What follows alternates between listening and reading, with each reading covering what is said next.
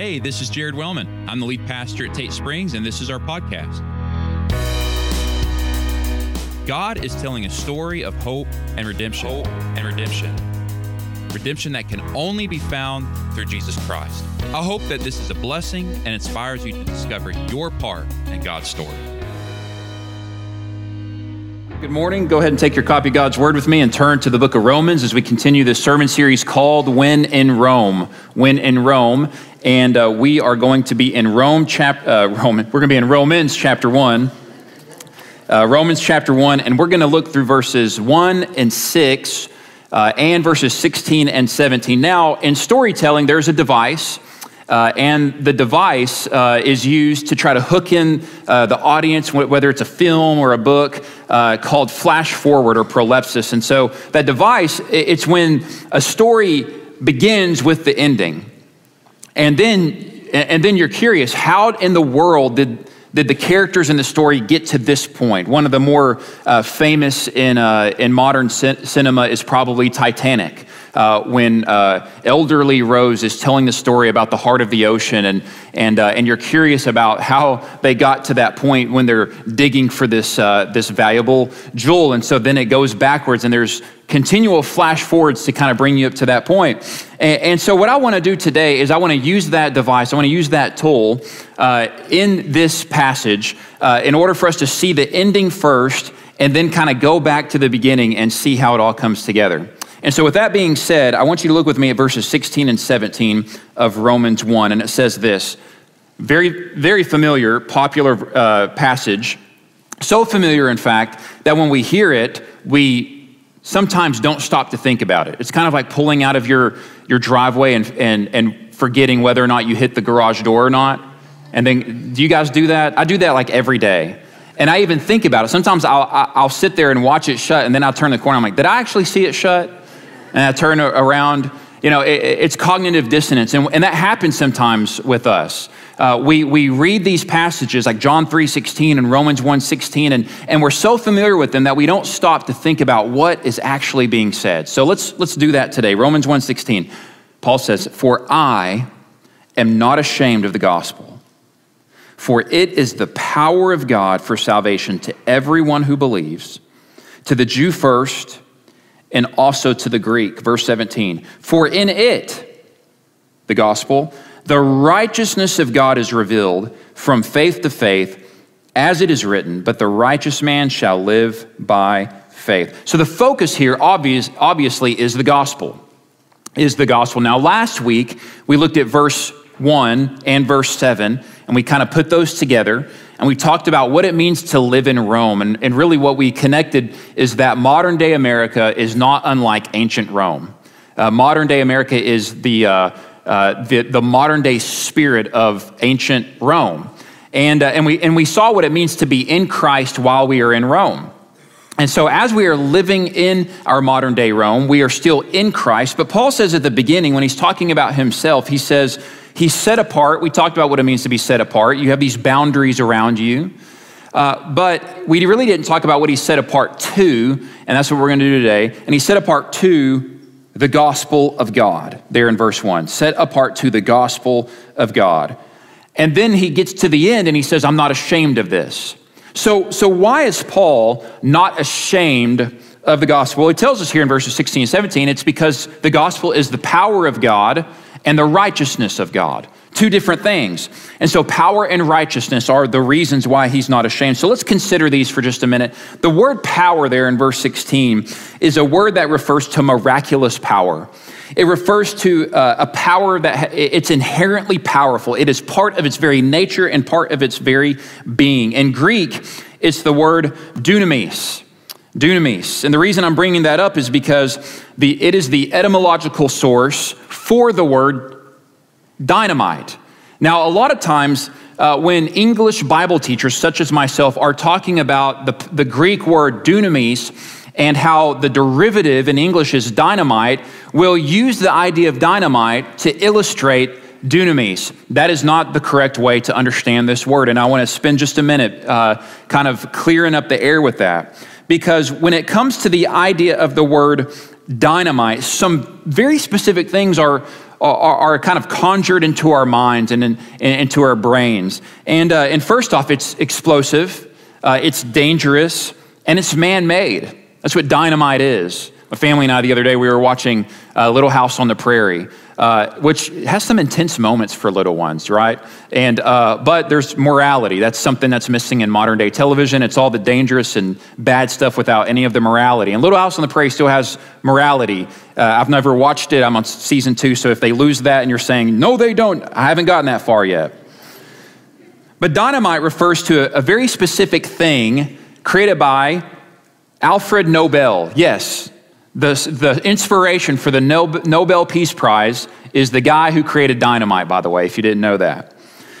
But the Greek word in the biblical context, dunamis, talks about a different kind of power, and it's divine power, which can be miraculous and sustaining and transformative, but is not destructive. So we want to be careful when we're talking about the English derivatives of the original source word that we see here, for example, in the biblical New Testament.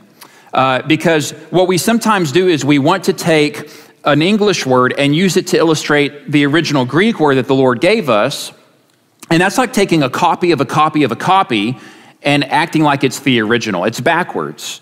And so the word dunamis is very different here, and it has to do with something that is not man-made and something that is not explosive. So when Paul is saying that the gospel that he's not ashamed of is the power of God, he's talking about a supernatural power that is outside of this world.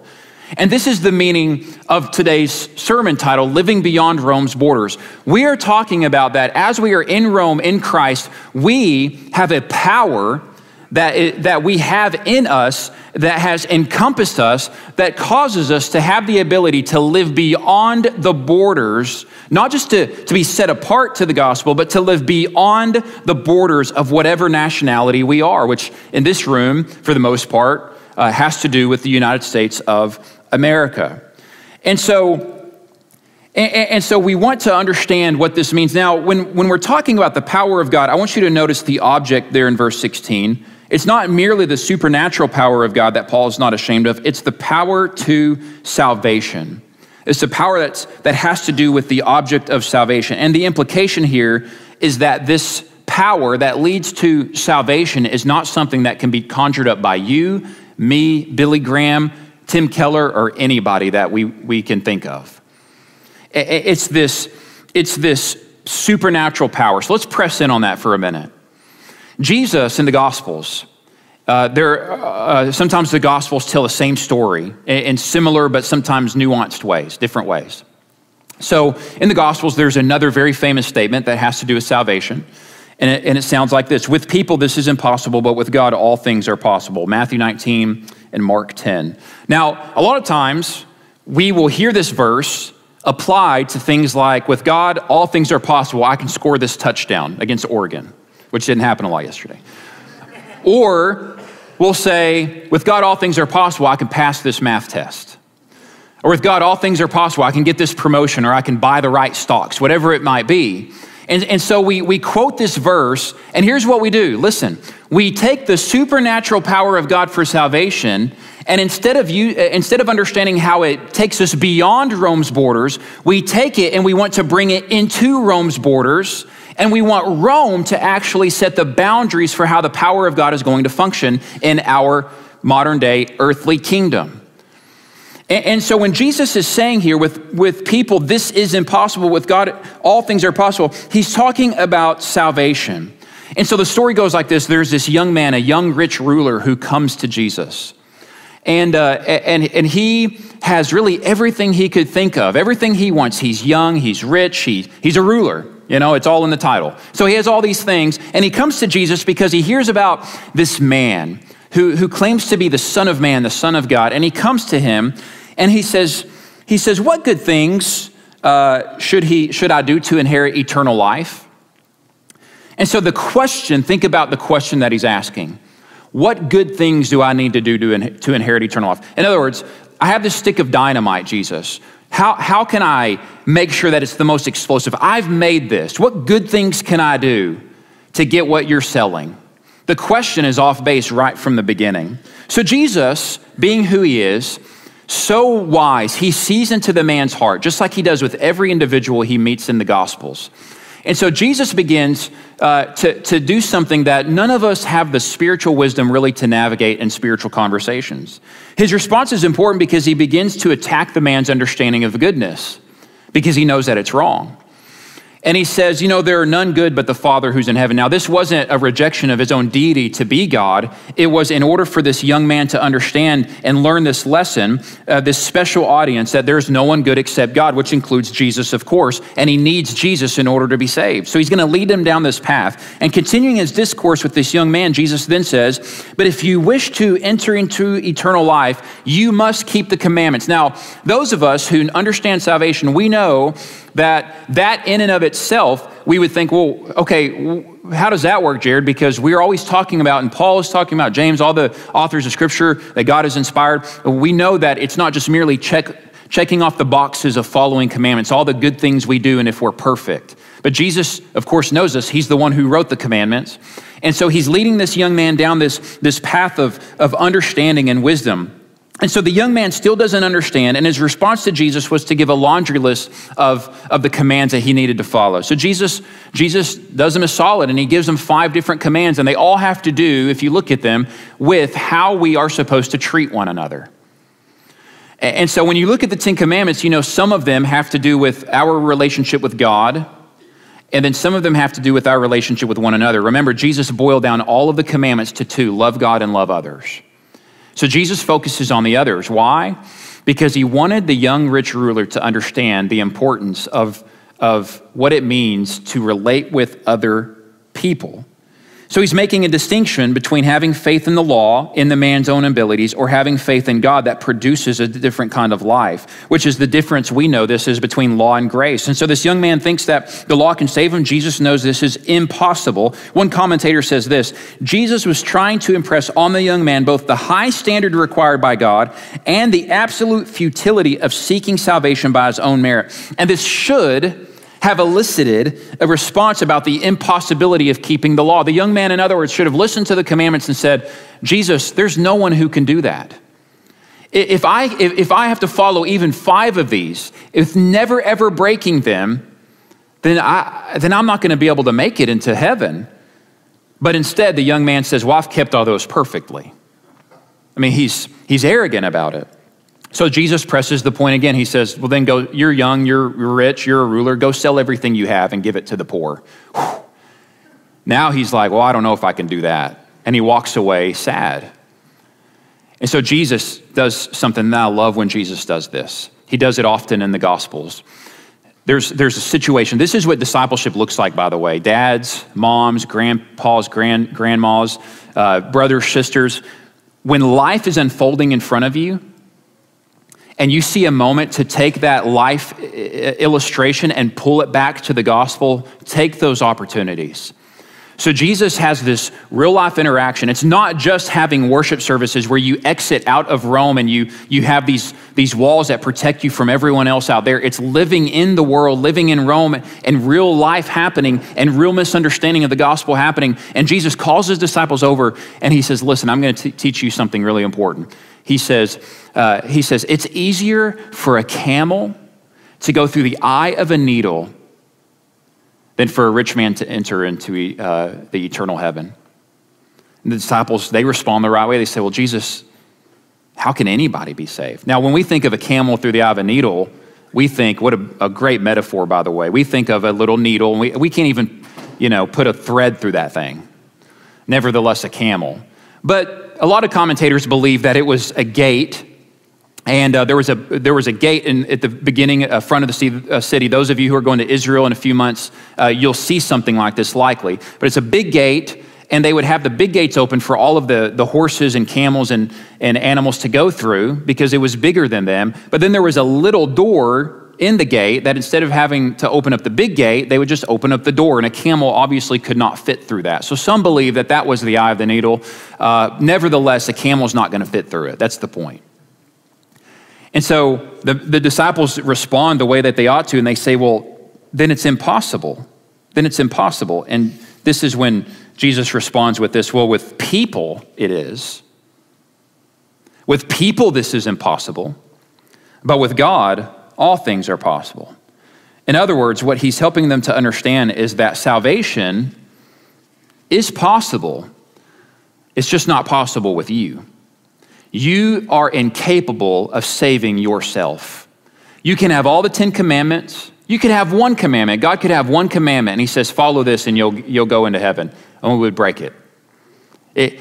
Original sin is so deeply inherently in our bones because of the sin of Adam and Eve that it is passed on to us, not unlike our eyes and our ears and our hair color, all the genes that we received from our parents.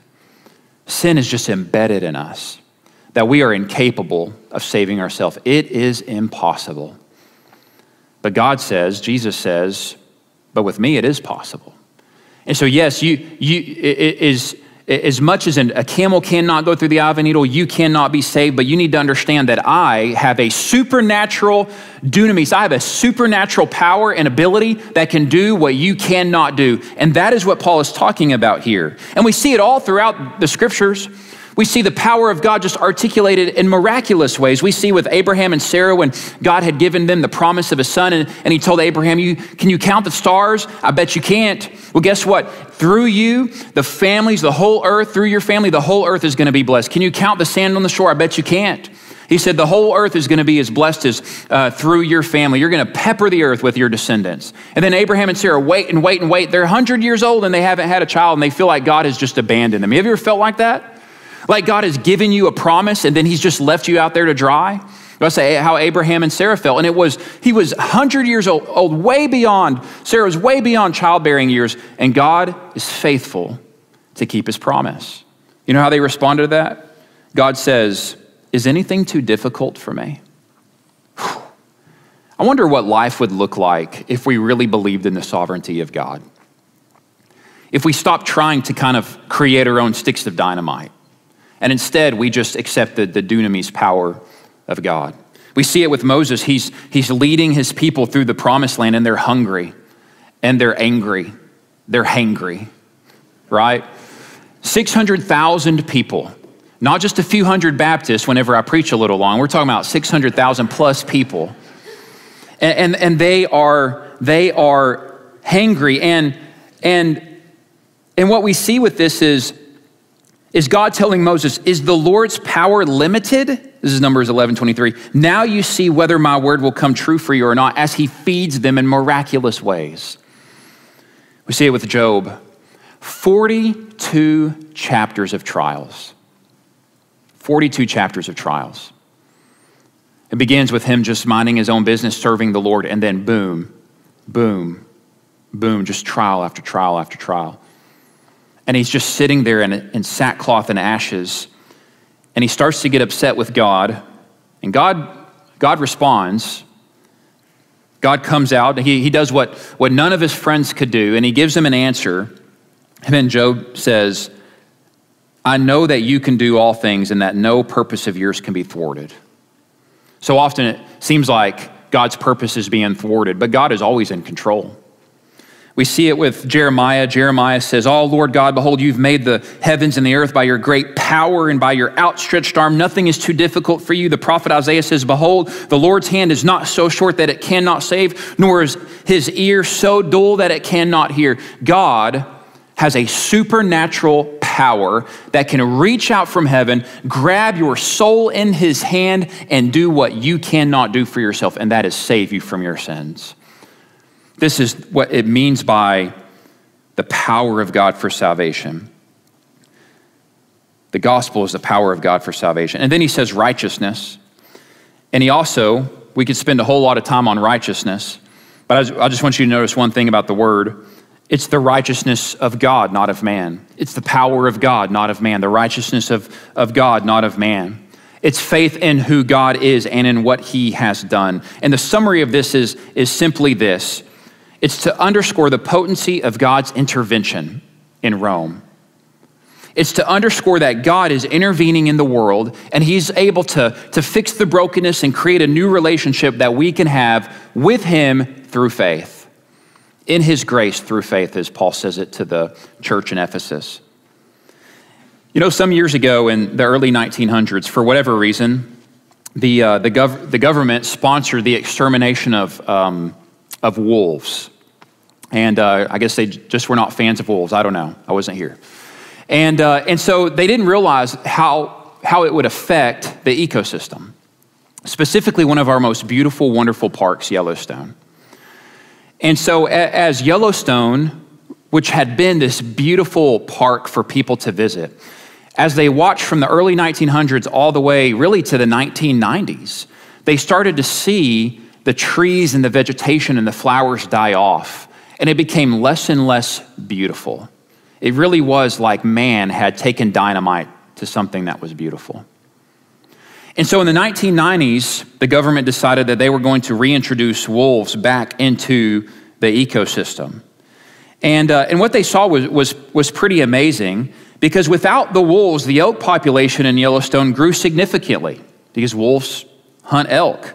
And in the elk, in the absence of their primary predator, they began to browse heavily on the young trees and the young vegetation, which is why we started to see those things disappear. And then the overbrowsing prevented the growth of young trees, and the death of the young trees declined the riverbank vegetation for many species, including beavers that would create habitats for other kinds of species, like otters and muskrats and other animals. And then coyotes began to go out of control, and they would hunt the rabbits. And so you saw this imbalanced ecosystem, all because this force that had been there was removed.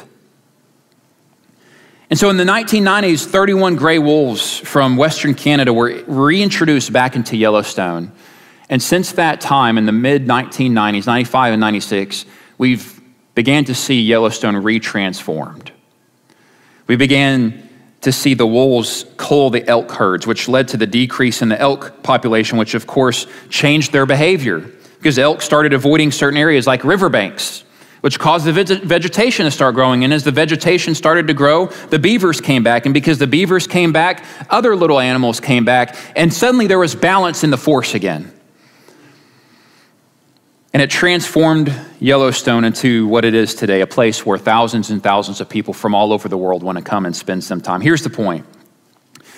The reintroduction of the wolves, this power into Yellowstone, provides, I think, a vivid demonstration of the impact of the intervention of a power that leads to great transformation. Now listen, I haven't started to preach yet, because I've not given you the sermon in a sentence and I've not given you any points. And you're probably thinking, man, we have 5 minutes left and he's not done that. I told someone this morning, I'm trying to squeeze 2 sermons into one. And I'm aware of this. Okay, I try to keep it at half an hour. I think I do a decent job, but we're gonna run pretty quickly through what we have, these last 3 points. So the sermon's a little different today, but stick with me and I promise you that God's gonna bless you with his word today. Because what Paul's saying here is this, that our world, insofar as it's concerned with the gospel, we want to operate more like we're holding, and I'm talking about Christians here. I'm talking about how we operate in the church, how we operate with the evangelism, how we operate in all the things that we try to do for God. We want to create these things. And what happens is we take out this force that keeps everything transformed and balanced. And that thing is more than a thing, it's God himself.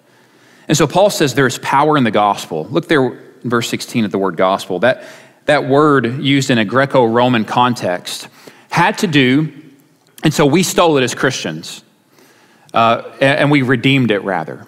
Because in Rome, when someone would talk about euangelion, or the way we say it, gospel, they would say, hey, have you heard the gospel about our latest political and military victory?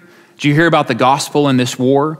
Yeah, we went out and we won. And so they would declare the good news of this political victory, this military victory. It then became to be used for the uprising of a new emperor. If you remember last week, we talked about how emperors soon became understood as gods. And so they would talk about the gospel of a new emperor being sad. Sometimes we do that in our own country. Did you hear the good news of this president? And we take the idea of the gospel, the euangelion, we apply it to these kinds of things happening in the boundaries of a national context. But for Christians, they understood the euangelion, as the fulfillment of a long-awaited promise from passages like Isaiah 53 that talk about prophetically this one who would come that was so humble that people wouldn't even want to look at him and think that maybe he is the long-awaited Messiah, the Lord.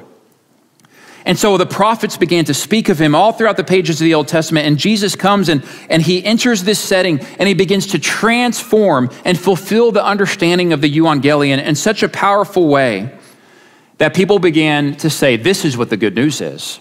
The good news that Jesus has come, that he's dying on the cross for our sins because we can't do it ourselves, that he's risen from the dead, something that we cannot do. The supernatural dunamis power of God was so evident in Jesus Christ that that's what the good news is truly about, not some political victory, not some person sitting on the throne. And Jesus describes this in the Gospels as the gospel of the kingdom. The gospel of the kingdom, which emphasizes God's sovereignty over all things and the establishment of God's reign on earth. So this gospel, this good news, goes beyond Rome's borders. It goes beyond America's borders. It goes beyond China's borders. It goes beyond Korea's borders. It goes beyond Africa's borders. It is so bigger and better than anything we could imagine, with anything we think we want to do in any place on earth. And it reaches out of this world. And when God's power saves you, it reaches down from heaven and abducts you and places you in a transcendent citizenship beyond the borders of whatever country you happen to be a part of. And listen, we have people in this congregation who have passports from different countries. We have people who have passports from Nigeria and from China and from different places. So we're not just talking about our own country. We're talking about all over the world, and this transforms us. So that's the end. Let me, in the next 3 minutes, give you the beginning, all right? 3 quick points, and we'll be done. I promise you we're going to run through them quick. The first reason why the gospel is the power and righteousness of God is this. It's a meticulously planned fulfillment, not a backup plan. Look with me at verses 1 and 2. Set apart for the gospel of God, which he promised when beforehand through his prophets in the Holy Scriptures. Look at that word beforehand. What this means is that the gospel is not a last-second victory. We love last-second victories, don't we? We love one of the greatest stories, 1980 U.S. Olympics, when Al Michaels declares, it's a miracle. How did he say it? I have it written down to get it right. He says, do you believe in miracles? Yes, during the game's final moments. And we've seen that movie with Kurt Russell, and we love that. It's such a feel-good story. But the gospel is not a last-second touchdown drive by Tom Brady. It's not a last-second shot by Luka Doncic, which I love and gets me excited. But the gospel's not that. Ladies, the gospel's not last-second Ryan Gosling coming to Rachel McAdams and saving her from marrying the wrong guy. The gospel is the fulfillment, not a replacement, the fulfillment of everything God has been up to since before Genesis 1:1. You realize that? And so that's what we mean here. That's the first thing that we see, is that as much as we would love a Cinderella story, that's just not the way God operates. And we should have confidence that God has never lost, he's never losing, and he's always in the win column. Number 2, the gospel is a person who is God, verses 3 and 4. Concerning his son who was born of a descendant of David according to the flesh, who was declared the Son of God with power by the resurrection from the dead, that's the good news, according to the Spirit of holiness, Jesus Christ our Lord. So the gospel is not merely just the good news. It's not just this inspirational statement. Now, in political cycles, which we're about to enter into next year, and I'm just going to ask us all to be on our best behavior through that on Facebook, But there are a couple of mottos, a couple of political sayings in the last few cycles that have inspired people, right? One of them was hope and change. You always ask people, what's the hope and change? No one could articulate it. They just were excited about being excited. The other one was make America great again. No one could tell you what it meant for that. They were just wanting it to be great. So I'm picking on everybody, all right? Because we're citizens of the kingdom. And so you have these slogans that we get behind, and then we get excited about this concept. And the reason we get excited about it is because of our individualistic culture. And so when these statements come, they land on us differently. So when I think about hope and change, what's hope and change for me? Well, I have ideas about that. Owning an NBA franchise is one of them. Living in Rivendell's another. I'll go on and forth. But then when we think about America's greatness, we all have ideas. Was it the 40s, the 50s, the 60s, the 70s, the 80s? The 90s were really cool for me. Ninja Turtles were really big back then. I love that. So is that what I mean about America being great? Is that what I want? Is that what I want in America?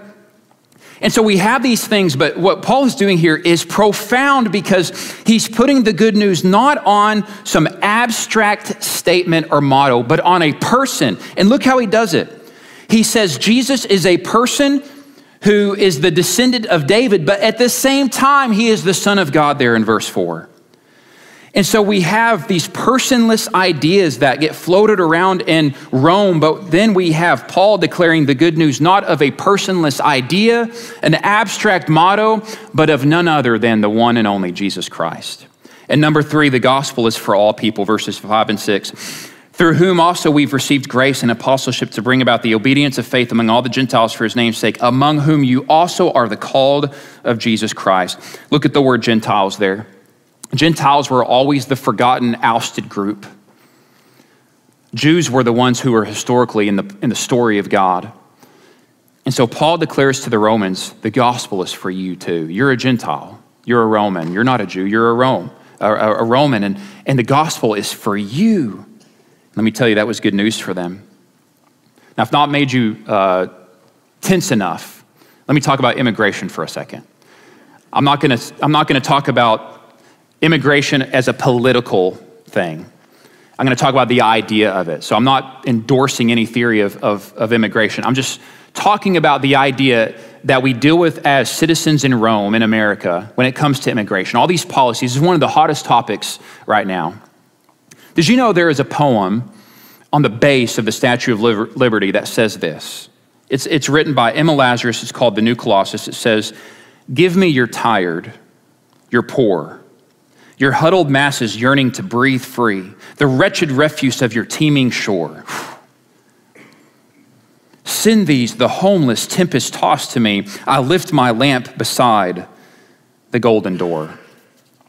Now, that's a powerful poem, and it's about people. You can stand there. I've stood there on the shore, and I've peered out at the Statue of Liberty, and you can see the statue of some of the first immigrants coming to America, just striving for life. And this poem is there in the background, just saying, bring them.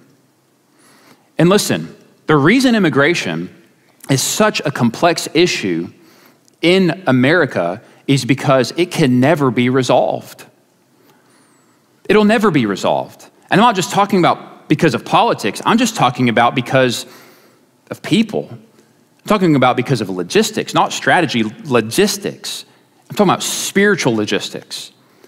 It's just not going to happen. Immigration will never be fixed. That doesn't mean that we don't try to do the right things to remember that people are made in the image of God, but it does mean that we need to understand that there's something to be said about the fact that there's a difference between how immigration or the idea, let's just call it, say this, the idea of people on the outside being brought into the inside. When you try to solve that problem from the boundaries of Rome, it's never going to be resolvable. We're just going to always bicker and fight about it. But when you understand the spiritual element of it, that we are made in the image of God and we live by a higher standard as Christians, and so we're going to talk about, we're not talking about that, we're talking about what it means to be followers of Jesus. So listen to these verses. Leviticus 19:34 says, "The foreigner residing among you must be treated as your native born. Love them as yourself. For you were foreigners in Egypt. I am the Lord your God." Deuteronomy 10 says, "He defends the cause of the fatherless and the widow and loves the foreigner residing among you, giving them food and clothing." Matthew 25, Jesus says, "I was hungry, you gave me something to eat. I was thirsty, you gave me something to drink. I was a stranger, you invited me in. I needed clothes and you clothed me. I was sick, you looked after me. I was in prison, you visited me." Jesus calls believers to live by a different, higher, transcendent standard. And so yes, we'll have the discussions politically. That's not what we're talking about here. We're talking about the heart of someone who trusts in Jesus and how we view a person. And this is the same conversation that Jesus had with the young rich ruler. So the idea is this: we're not living in Jerusalem, guys. We're living in Babylon. We cannot look at America and try to make it a new Jerusalem. It's not, it was never meant to be. It's Babylon. We're living in exile. We're living in exile. And I think that that is such an important perspective for us when we live in the world, because when Jesus gave instructions to the Jews who were living in Babylon, he gave them instructions that said, live there and build houses there and plant gardens there and love the people there until the true kingdom of God comes. So we're waiting. So we're always going to feel homeless. And so we get back to the end when Paul says in verse 16, I'm not ashamed. I think a lot of us are living in shame of the gospel, and here's how we do that. We live in shame for the gospel when we feel like the good news of Jesus is not good enough, and we try to make whatever country we live in our home. And we try to put all of our eggs into the basket of our nationality, rather than first understanding that we are followers of Jesus, and second, we are American. Or second, we are from China, or second, we are from Nigeria, or whatever it may be. So Paul says, I'm not ashamed. I'm not ashamed that I'm a Christian before I'm anything else. Why? Because it's the power of God to salvation. Salvation of my soul. We're not talking about saving some ground, some earth. We're talking about our souls here. So are you ashamed of the gospel? Do you hold on to the power of God for salvation and righteousness, or are we trying to take our own proverbial sticks of dynamite and try to recreate our own New Jerusalem? We are in Rome, but we are more importantly in Christ. So listen, if you're a follower of Jesus today, here's my encouragement to you. Ask yourself today, do I understand that I'm living in Babylon, or do I try to act like I'm living more in Jerusalem? Or are you someone who's not yet understood what it means to accept and receive the power of the gospel of God in your life? We invite you to go to our website, click the button, I want to know more about Jesus. But this altar is going to be a place that's open for you to come and pray and ask the Lord, Lord, have I acted with shame in my life, with how I've represented the gospel? Do I really hold on to that supernatural inherent power that can transform my life and everything around me by your power and not my own? Because listen, some of us, we're looking for hope in all the wrong places. Next year, I promise you, there are going to be a lot of us who are looking for hope in all the wrong places. But as it's been said, it doesn't matter who's in the White House, it matters who's on the throne, and God is on the throne. So we care about what's happening in DC. We don't live by it. Amen? Let's pray. Father in heaven, thank you for your goodness. I want to pray, Lord, that you would help us as we think through the implications of the gospel. And Lord, I confess in my life so often, Lord, I try to live by my own power and by my own righteousness. And like the young rich ruler, Lord, I come before you and I try to look at all the things that I'm doing to try to conjure up and manufacture power. But Lord, I confess I can't do it. And I pray that this church would be a place, Lord, where we are full of people who understand that we need the power, the grace, and the righteousness of God and God alone. So help us, Lord, help us not to try to take your power and make it our own, but just to experience the transforming power of the gospel of Christ and understand how it truly is good news. We pray this in Jesus' name. Thank you for listening. At Tate Springs, we believe God is telling a story of redemption that can only be found in Jesus Christ. If you'd like more information on how you can have that kind of a relationship, please visit tatesprings.com and let us know. We love you and want to help you discover your part in God's story.